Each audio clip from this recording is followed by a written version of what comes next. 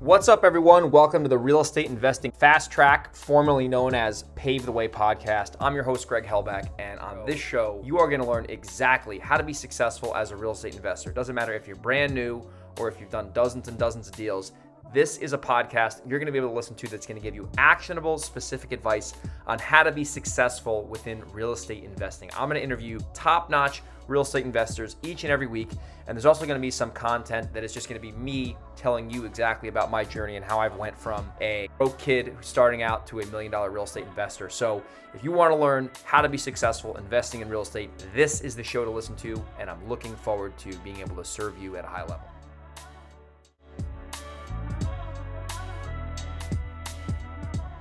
Welcome to this week's Real Estate Investing REI Deal Breakdown. I'm your host, Greg Helbeck. If you're not familiar with me, I'm a real estate investor. I've done almost 200 deals in my 8-year career.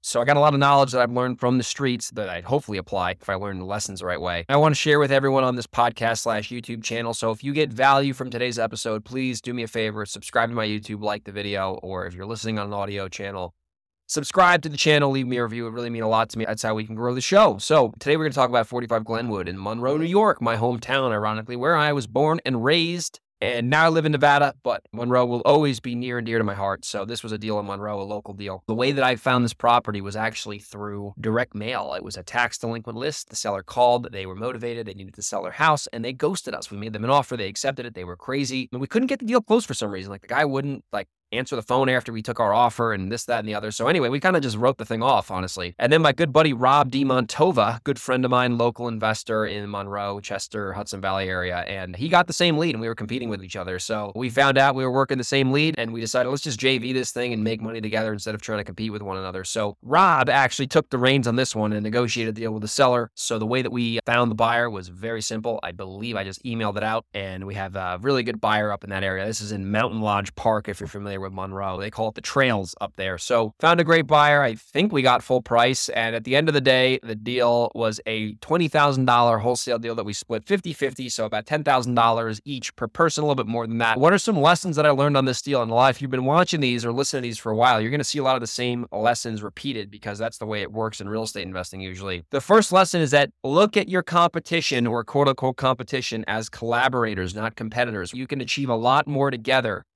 by doing deals with one another than you will if you just try to do everything on your own and hoard the moat around your fort and try to work with your competitors / competition. So you got to work with the people in your market, not against them. Yes, every market does have schmuck competitors that you want to take out and take them to the cleaners. I get that. I've been there, I've done that, but most people are cool. Trust me. That's just the way real estate is. Lesson number 2 is that most properties don't close right away. Yes, there's unicorn sellers that will sell their property the second they call in and they'll sign the paperwork, but most sellers need nurturing. They need follow-up. Most people calling aren't going to sell a multiple $100,000 asset right away on the first shot over the phone to some stranger that they don't know. So you got to build a relationship and understand that most deals happen through consistent, persistent, diligent follow-up. So that's lesson number 2. And lesson number 3, local market knowledge. Local market knowledge. I know exactly what buyers will pay for houses in this neighborhood. I've done a ton of deals there. I own a rental property in that neighborhood. I know what the values are and I know what people are willing to pay. So I can take that information if I'm wholesaling or flipping, and I know exactly what the sale price is going to be because I've done deals in that local market and I have the knowledge. It happens to be the hometown where I grew up in, right? So that obviously,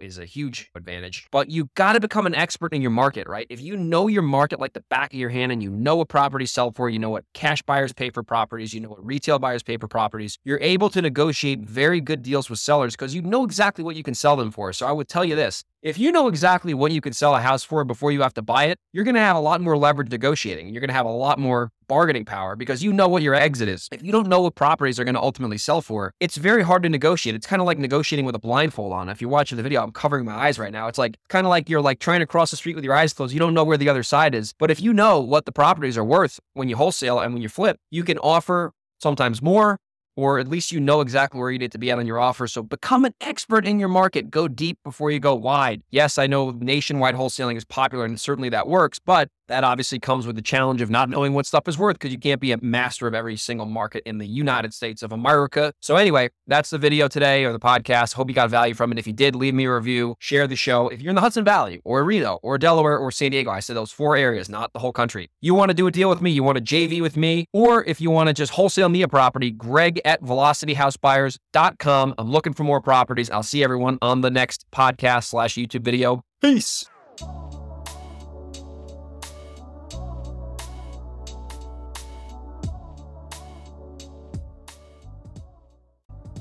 Thank you for listening to an episode of the Real Estate Investing Fast Track. I hope you got a lot of value from this specific episode, and there are a few takeaways that you're able to gather from this to implement in your business so you can be a more successful real estate investor. So if you did get value from the show, if you could do me a favor and leave me a review on iTunes, it would really mean a lot to me. That's how we keep growing the show and getting great guests, is because people see the reviews, they see that we have a high quality show, and they want to contribute as a guest. So that would be great.